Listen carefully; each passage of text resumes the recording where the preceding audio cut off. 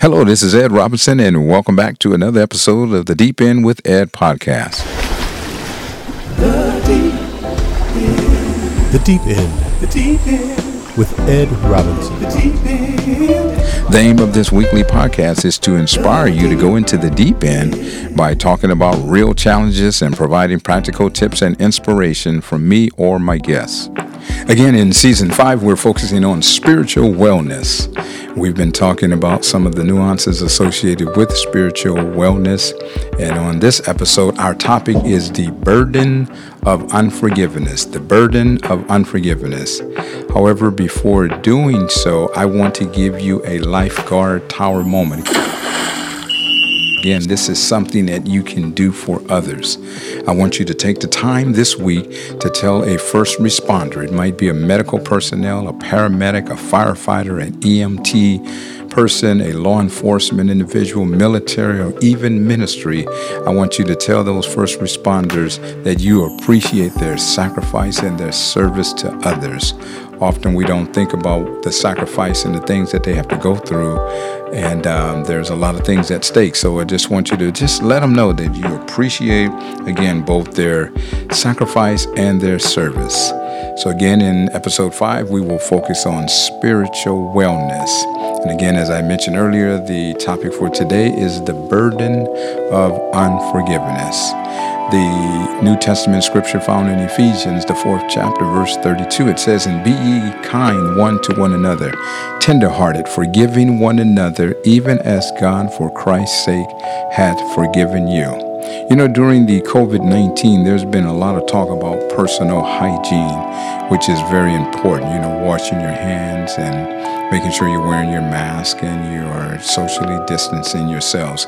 However, today I want to bring into our conversation the necessity for mental hygiene. Mental hygiene. Mental hygiene is the science or the practice of maintaining and restoring mental health and preventing mental disorder through education, early treatment, and public education. I learned that in training for my first 26.2-mile marathon, I would sometimes run with a 30-pound weight vest on me. Running is very mental. You see, the purpose for the weight vest was to strengthen my legs and my heart for the journey that lied ahead for me. Amazingly, when I would take off that 30-pound weight vest, I felt so much lighter and stronger. However, when I was training with the weight vest on, it seemed normal. It seemed natural to me. And I believe that, in my opinion, this is what unforgiveness seems like. It seems normal. It seems natural. But if it goes unchecked, unforgiveness can even grow into bitterness and resentment, which could start to feel like a 30-pound weight vest. More importantly, unforgiveness can physiologically have an adverse effect on your health and your well-being. It can raise your blood pressure, spike up your heart, rob you of your sleep, and mess with your appetite. Here's what I want you to do, even while you are listening, unless you are driving, but if you're at a safe place where you can just stop just for a nanosecond, I want you to close your eyes, and I want you to think about a person with whom you are struggling to forgive or to be forgiven by. Close your eyes, think about a person with whom you're struggling to forgive or to be forgiven by. Now open your eyes. And I bet you felt something.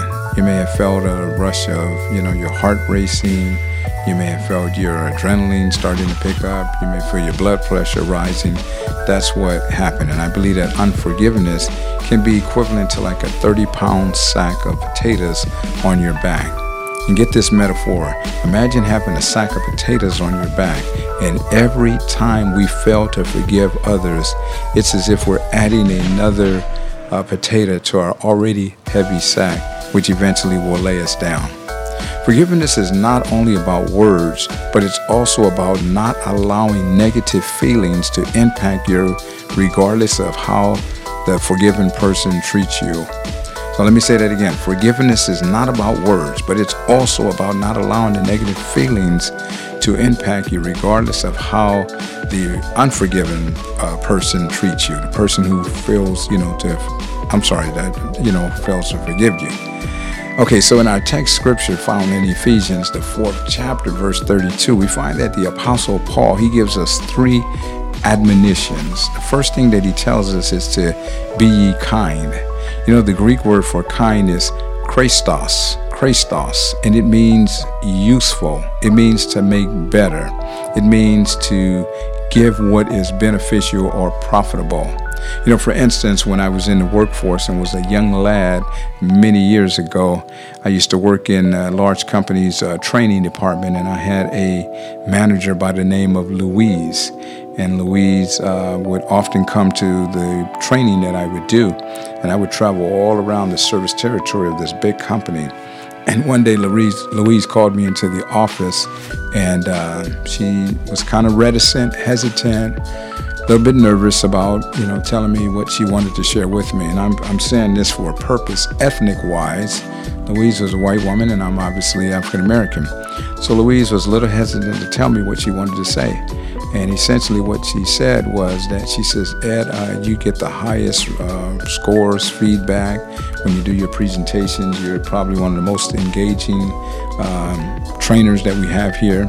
However, there is one word that you say, and if you continue to say this word, it's going to limit, stifle, and perhaps even can ruin your career. And so after she, told me what the word was, I certainly appreciated it. And the word that she had mentioned to me, I had a lazy habit of saying the word ask. Let me ask, A-X-E-U, a question, rather than saying ask. And so what I did was I took a 3x5 index card, and for 2 weeks I walked around with that card in my in my shirt pocket, and I would underline the K, A-S-K, and I put 3 lines under the K, and I kept saying ask, until it became part of my DNA. In other words, Louise was being kind to help me. She didn't have to do that, and I certainly appreciate that. And then he says, not only be ye kind, but he says be tenderheartedness. And the Greek word for that is eusplakinos, and it means compassion. It means to be merciful to someone. And it's kind of like, when you think about all that we did, what Christ has done for us, paying the ultimate price and the sacrifice for us, that's what we ought to do for others. So being tenderhearted, being kind, being concerned about people.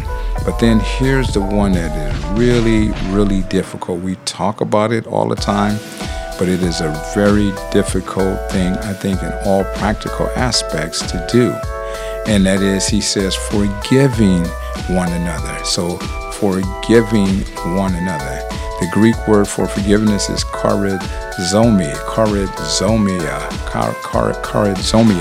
And it means to pardon. It means to freely deliver. It means to give or to grant, to kind of release something. And I remember several years ago, if you haven't seen this movie, if it's on any one of your streaming services, it's called Unbroken. And it came out in 2014, I believe, 2014. And it was about a near-fatal plane crash in World War II. And there was an Olympian by the name of Luis Zamperini. And what happened, he spends 47 challenging days in a raft along with 2 fellow crewmen, only to be found by the Japanese and forced to endure constant physical and emotional abuse at the hands of a prisoner guard whose last name is Watanabe. And he wanted to break Lewis's indomitable spirit. And guess what? 50 years, 5 decades, 50 years after the war was over, Louis went back to Japan to forgive the guard who had mistreated him. However, Watanabe refused to meet with him. That's a true story. There's a movie, as I mentioned, 2014, and there's also a book that's out about that called Unbroken. In other words, he relied on God. Louis relied on God to give him the strength, the grace to be able to freely release Watanabe for all that he had did for him. So the question that I have for you and for me is that, are we carrying any burden of unforgiveness? Or better yet, who do we need to forgive today? It impacts, again, our mental hygiene. So how is your mental hygiene when you think about the aspect of forgiveness and our emotional state? As a pastor and a certified professional life coach, I got to tell you, by far, the subject of forgiveness is probably one of the most difficult one that I've had with people, because people are more concerned with getting even with the offending party rather than getting right with God. Pastors aren't exempt from this struggle either. As a matter of fact, some pastors, preachers, and ministers that I know can be some of the most unforgiving individuals. So it's a challenge to be able to do so, to be able to just freely allow someone to, let them go and not really hold these things against them. But in and of ourselves, we can't do anything. We are human, and things do hurt and they do pain us along those lines. But Christ gave us an example of how he was willing to forgive. He was willing to die for the wrongdoing that we do. And so we're not asking anybody to die, but what we are asking is for you to line up your horizontal relationships with one another. I believe that this is one of the biggest things that is weighing a lot of people down. And I'm going to line and say, in the realm of spiritual wellness, whether you are a spiritual person, a Christian person, or you might even be an atheist, if unforgiveness is something that has, again, a mental, a physical, and emotional impact on everyone. And so it applies to all human beings. It will stop you in your track. It will prevent you from being what you were designed to do.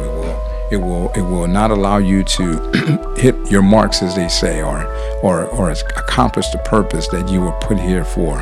So as we get ready to land the plane, I want to give you a coachable moment. This is something that you can do for yourself, and I certainly would practice it myself. I want you to have a real conversation with God about an unforgiveness struggle that you might be having. I'm going to do the same thing too. Have a real conversation. Have a dialogue, as if you're talking to me or I'm talking to you. Let's have a conversation with God about an unforgiveness struggle that you're dealing with. And I just want to say it this way. We need to stop playing, the game and going through the motions, or playing the reindeer games with each other. Ladies and gentlemen, it's time to break down the stronghold of unforgiveness, because when we do, some amazing things will begin to happen to and through you.